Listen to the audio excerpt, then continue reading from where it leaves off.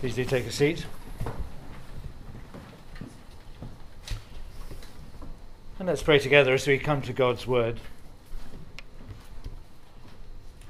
Thank you, Father, for this reminder as we come to your words, that it is you who speaks to us. We pray that you would speak to us this evening, that you would cause our faith to rise and cause our eyes to see your majestic love and your authority. Speak to us, we pray, in words of power, in words of truth, that all that we say and all our thoughts would be from you and we would be to your glory. In Jesus' name we pray. Amen. Well, I think you're thinking through various aspects of what is the church, what the church is. So I thought it might be useful for us to look tonight at part of Paul's letter to the Ephesian churches. So we'll read from Ephesians chapter 2, which I think you have on your sheet, or you could look at it in the Bible. Ephesians chapter 2, and I'll be speaking under the heading of What is the Church? Ephesians chapter 2, beginning at verse 13. But now in Christ Jesus, you who once were far off have been brought near by the blood of Christ. For he himself is our peace, who has made us both one and has broken down in his flesh the dividing wall of hostility, by abolishing the law of commandments expressed in ordinances, that he might create in himself one new man in place of the two, so making peace, and might reconcile us both to God in one body through the cross, thereby killing the hostility. And he came and preached peace to you who were far off, and peace to those who were near. For through him we both have access in one Spirit to the Father. So then you are no longer strangers and aliens, but you are fellow citizens with the saints and members of the household of God, built on the foundation of the apostles and prophets, Christ Jesus himself being the cornerstone, in whom the whole structure, being joined together, grows into a holy temple in the Lord. In him you also are being built together into a dwelling place for God by the Spirit.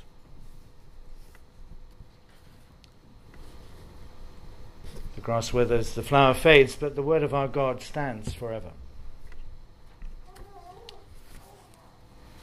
In the 1960s, which before you say it is just before my time, just about, there were protests in that era against what was called then the establishment, which was all things in authority really in this country and around the world, around the Western world.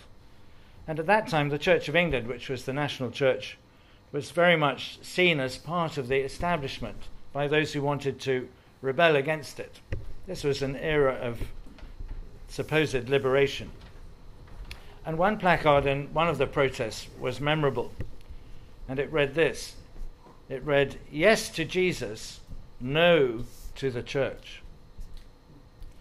Because the church was seen, and maybe still is seen, as part of the establishment. It was seen just as an institution.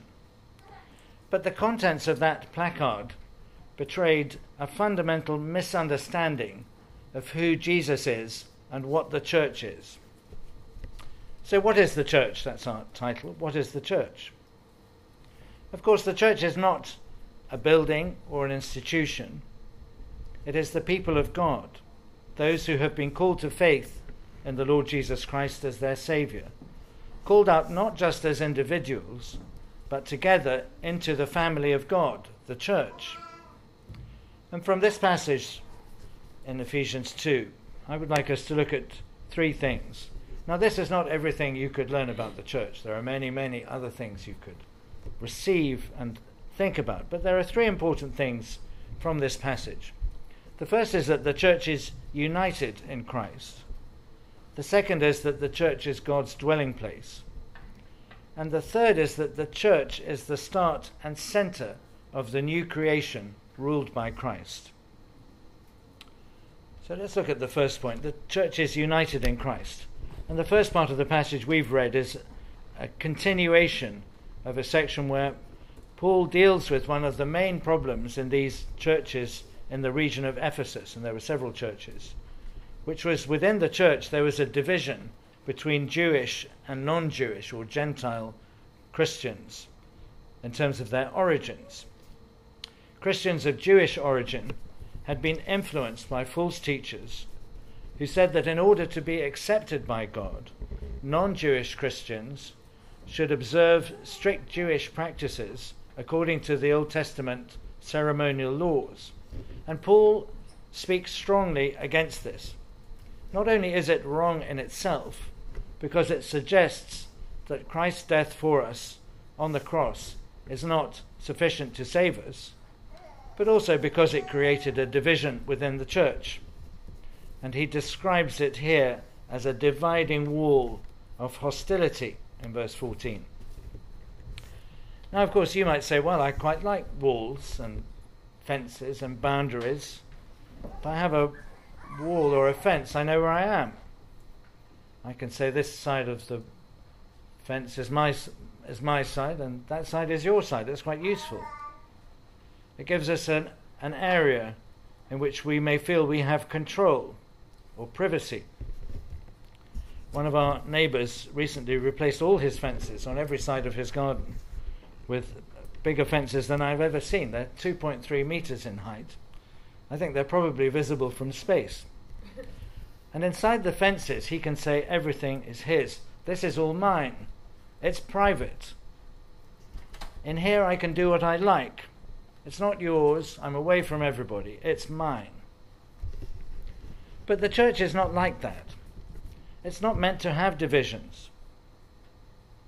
In verses 14 and 15, Paul says that Jesus has broken down in his flesh, that is, in his physical body, the dividing wall of hostility by abolishing the ceremonial law of the Old Testament, which had divided Israel from all other nations. Christ has rendered that law powerless by fulfilling it in his sinless obedience and his payment for our sins in his death. So there is no dividing wall. By his life and death for us, all Christians have the same full access to God. There is no cause for division between us on that account. But of course, Paul sets out to the Gentile Christians, or the Christians of non-Jewish origin, how far they had been from God. And what you haven't got from the previous passage is just the strength of these two words, but now. But now it has completely changed for those who have faith in Christ. We were far off from God, but now, Paul writes, we have been brought near. We were dead, but now God has made us alive in Christ. Coming to faith in Jesus immediately brings you to God in full reconciliation. And this is achieved in verse 13 by the blood of Christ, by his sacrificial death for us. We had no part in Christ before we were brought to him. But through his death and by faith in him, we have come to know Jesus, who is the Christ, the Messiah, the Saviour, whom God has sent, to which the Old Testament points and relates entirely.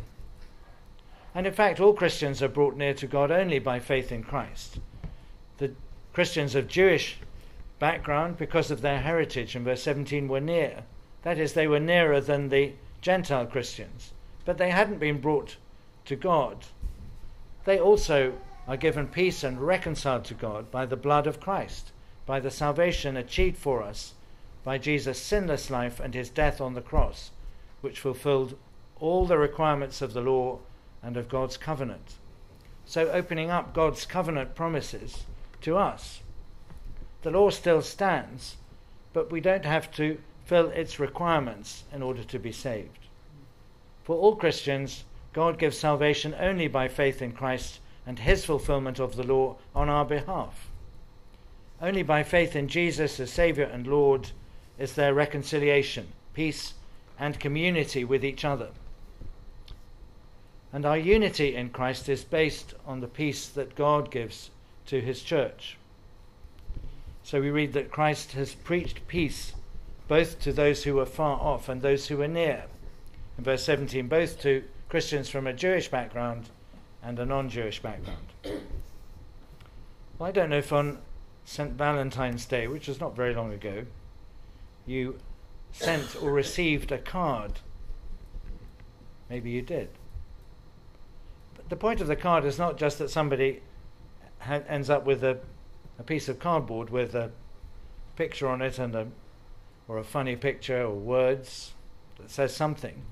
The point of the card is that it states the love of the sender and the relationship. And in a similar way, Jesus hasn't just sent us a card with a message of peace. We didn't get a peace card from Jesus. But in verse 14, we read, he himself is our peace. A card is important because it's about a relationship, but Jesus himself is our peace. It's our relationship with him, and by faith in him that we have come to God. And in that relationship, he is our peace. In Micah chapter 5, verse 4, we read, he shall stand. This is a full picture of the Lord Jesus. He shall stand and shall shepherd his flock in the strength of the Lord, in the majesty of the name of the Lord his God, and he shall be their peace. And therefore, as the church, as the covenant people of God, in our unity, we are to show forth God's peace, which is a covenantal gift of God to us. In Isaiah 54, verse 10, God says, my steadfast love will not depart from you, and my covenant of peace shall not be removed. In Luke chapter 1, verse 77, God's purpose, Luke writes, is to give knowledge of salvation to his people in the forgiveness of their sins and to guide our feet into the way of peace. Jesus' incarnation was for our salvation and for our peace as God's church. At the birth of Jesus, the angels sing, glory to God in the highest and peace to his people on earth. Peace to those called to faith in Christ. Peace to the church. Maybe next time we all sing one of those Christmas carols that quotes from the angels, we should sing glory to God in the highest and peace to his church. That's what it means. And we've prayed for the peace of Ukraine, and a peace not of subjugation but of justice and of freedom, and it's right for us to pray for that nation in this dark hour, and particularly our Christian brothers and sisters there. But the peace of God is only promised through Christ and only for his people, the church. The nation of Israel in the time of Jesus' earthly ministry did not have God's peace. In Luke 19, Jesus lamented over Jerusalem, would that you had known on this day the things that make for peace. But they didn't. They didn't have God's peace. God's peace is only for the church. And in Philippians chapter 4, verse 7, Paul's prayer is for his readers to have the peace of God which passes all understanding. The good news of Jesus is described in Acts 10 as the gospel of peace. And peace is not just absence of conflict, but it is God's gift of wholeness and well-being, in harmony with him and with each other in the unity of the church. It is acceptance into the people of God, into the order established by God, of which Christ is the mediator. So Jesus gives his peace to his disciples, to his people. In John 14 he says, peace I live with you, my peace I give to you. In Isaiah chapter 9 verse 6 it is said of Jesus that his name shall be called Wonderful Counselor, Mighty God, Everlasting Father, Prince of Peace. Of the increase of his government and of peace there shall be no end. Our unity in the church is part of God's great gift to us of his peace in the Lord Jesus Christ. Peace that endures into eternity. And the work of God to create the church is the work of all the persons of the Trinity. Our access to God in verse 19 is in one Spirit, called by the Holy Spirit through God's word in the Bible to faith in Christ, the peacemaker, who by his perfect self-sacrifice gives us full access to God the Father, the Holy Spirit by his indwelling, making us one with Christ and one with each other, called out together as one body, Christ's church. So Christ makes us one new humanity. In verse 15, Paul writes that Christ's achieved goal is to make one new man out of the two, that is, out of the Jews and the Gentiles. Now, we probably don't have a similar problem today, but we may well have differences. But whatever our differences, Christ has made us in the church all one, all those who believe in him. He has reconciled all of his people to God by his completed work on the cross, and in the same action he has created one new man, the church. You can't be reconciled to God by faith in Christ and not be in the church. Both things are part of being saved by Christ. You can't sit at home on a Sunday and say, I'm a Christian, but I don't need to go to church. I don't want to be involved in a church. You are called to Christ and to membership of his body, the church. That's why the protesters I mentioned at the start were wrong. Those who are in Christ are by definition part of the church. You can't be in Christ and not in the church.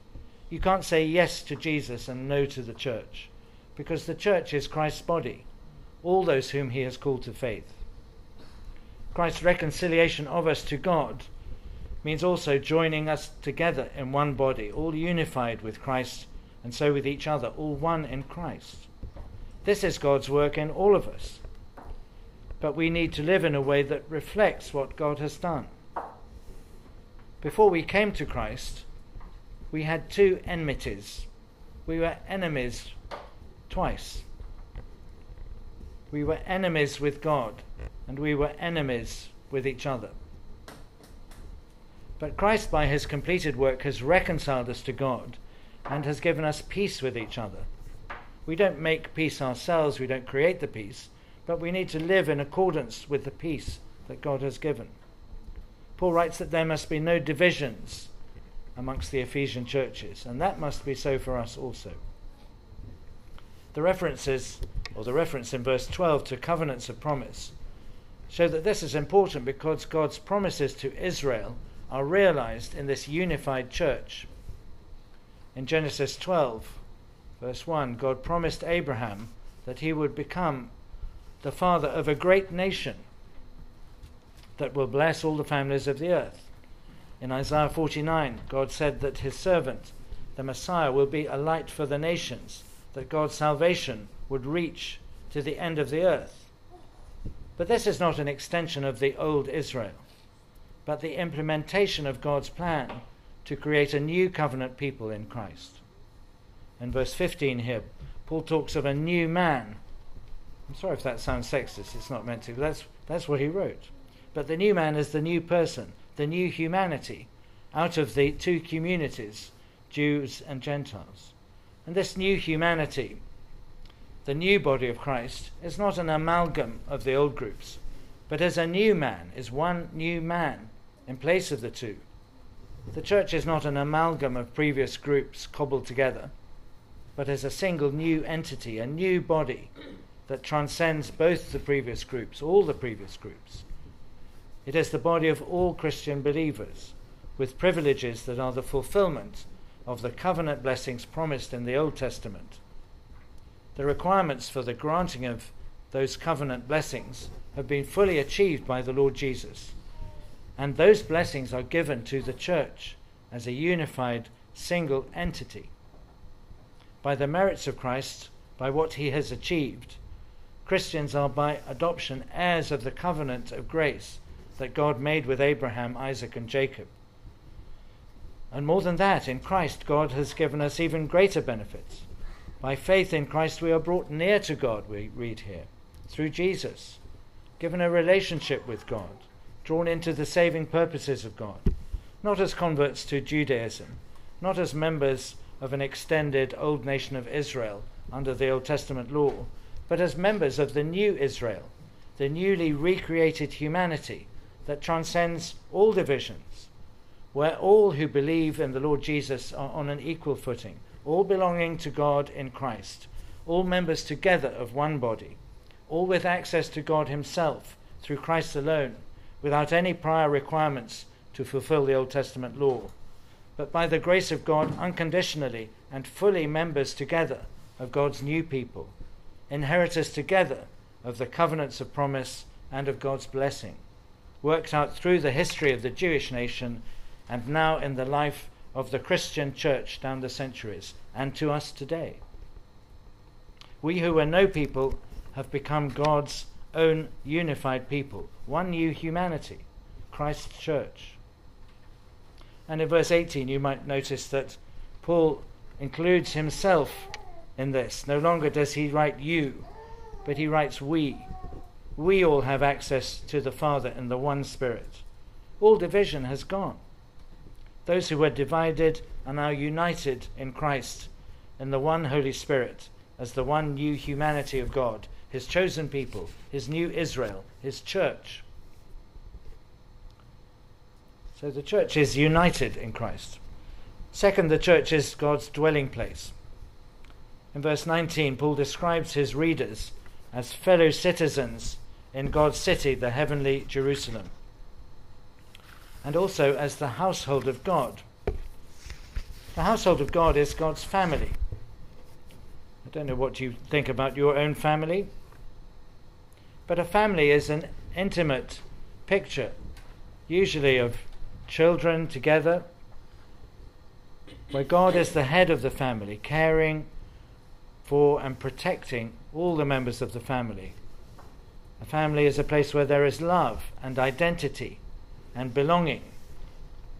And Paul adds that the church, God's new people, is where God lives. It's God in his family.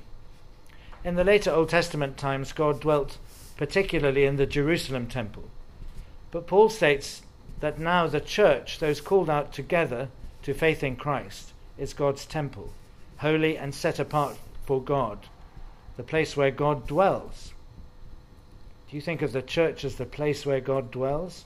It's an alarming, unusual, challenging thought.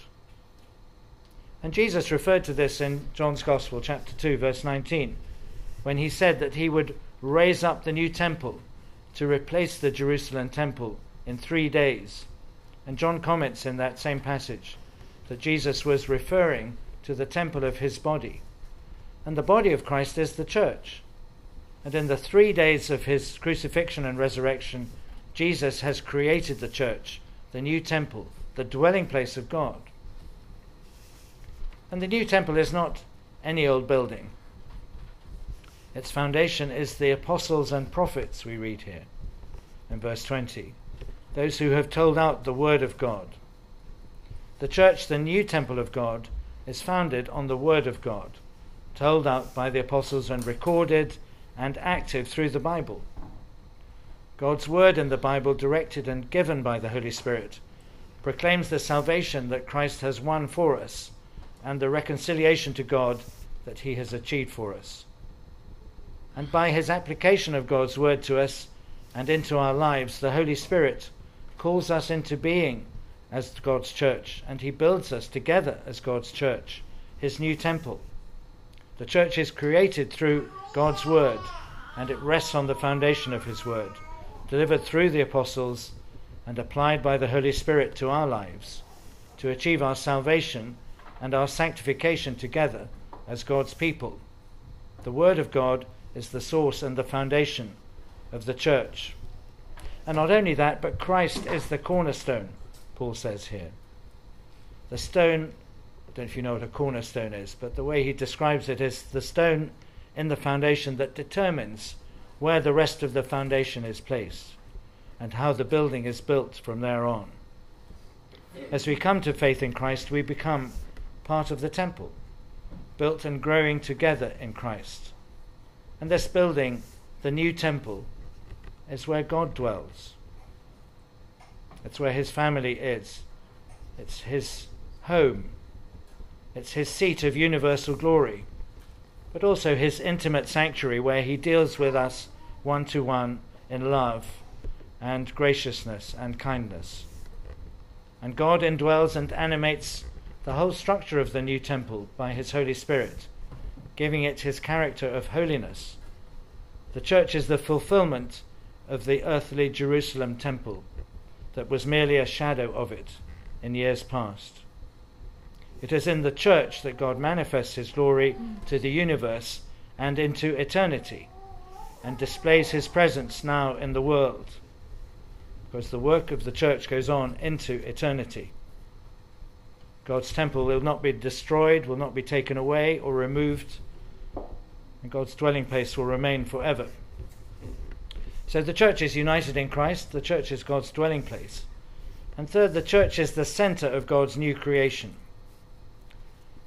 So this new temple of God is not only an earthly, but a heavenly entity, a reality now and into eternity for all Christians as the new people of God, called and incorporated into Christ, and already raised and seated with him at God's right hand.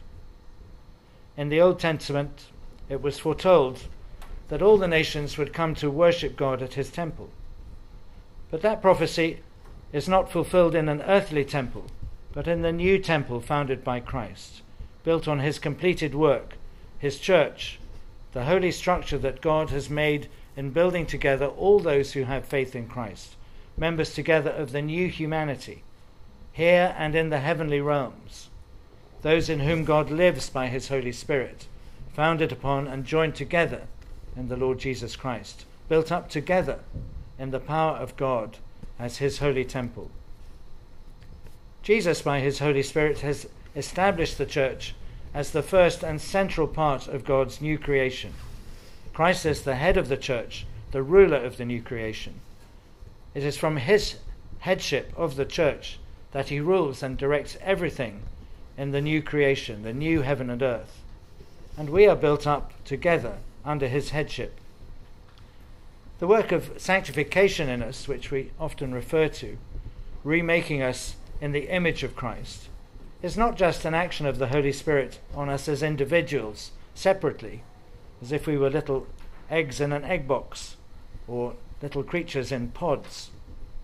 But the Holy Spirit is at work in us together as the body of Christ, building the structure that is the church, to carry out God's work in the world now, and so that we grow together as God's temple, his dwelling place here on earth and into eternity, at the center of the new creation. And the church is not just an entity that God creates for itself, but it has a central role in the fulfillment of his plan for the universe. Jesus is the last Adam. He has dealt with the sin that was endemic in all of us from Adam's fall. And Jesus has incorporated us into his body as the one new man, the new human race, the church, united and incorporated together in Christ. The creation and growth of the church is essential to the accomplishment of God's gracious and majestic eternal plan from eternity to eternity, to fulfill his covenant promises, on the last day to bring together everything under Christ, with Christ and his church, his body, his temple, his people, the place where God dwells and shows forth his glory, as the focal point of the new creation into eternity. So what is the church? The church is united in Christ. The church is God's dwelling place. The church is the center of God's new creation. Well, you might say, Richard, that's very interesting. But what does all that mean to us? What does it mean to me when I go to work or to school tomorrow morning? Well, God has called us to faith in Christ, and also to be part of a church, to be joined together and built together, to be committed to each other in unity by the grace of God, created and sustained and growing on the foundation of Christ and the Word of God, to be sanctified together, to be God's dwelling place now and into eternity, the central part of the new creation, which is the consummation of all that God has planned. What is our response to this? Well, we should be thankful that God has called us to faith in Christ, that we have the privileged position of being part of the church, the temple in which God dwells, God's new people, a member of the new humanity established by Christ as the center of God's new creation. We should accept with joy the relationships we have within the church. We have been called to a particular place, a particular church. That should bring us joy, as well as accepting the responsibilities we have within the church. And we should strive for the unity of the church and the work of the gospel of Christ, thankful for the power that God gives us by his Spirit, for us to become together the people of God, the people God wants us to be together, his church on earth and his dwelling place into eternity. Let's pray together.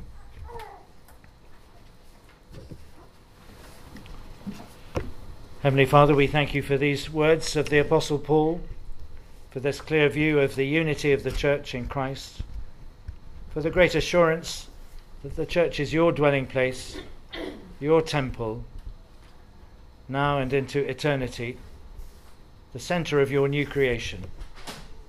We thank you that you are at work in building us up together as your temple, making us together the people that you want us to be. We pray that you would enable us to rejoice in your work in our lives, making us thankful for each other in our fellowship together, willingly being responsible for each other, striving together as your people in the work of telling out the good news of the Lord Jesus Christ, in whose name we pray. Amen.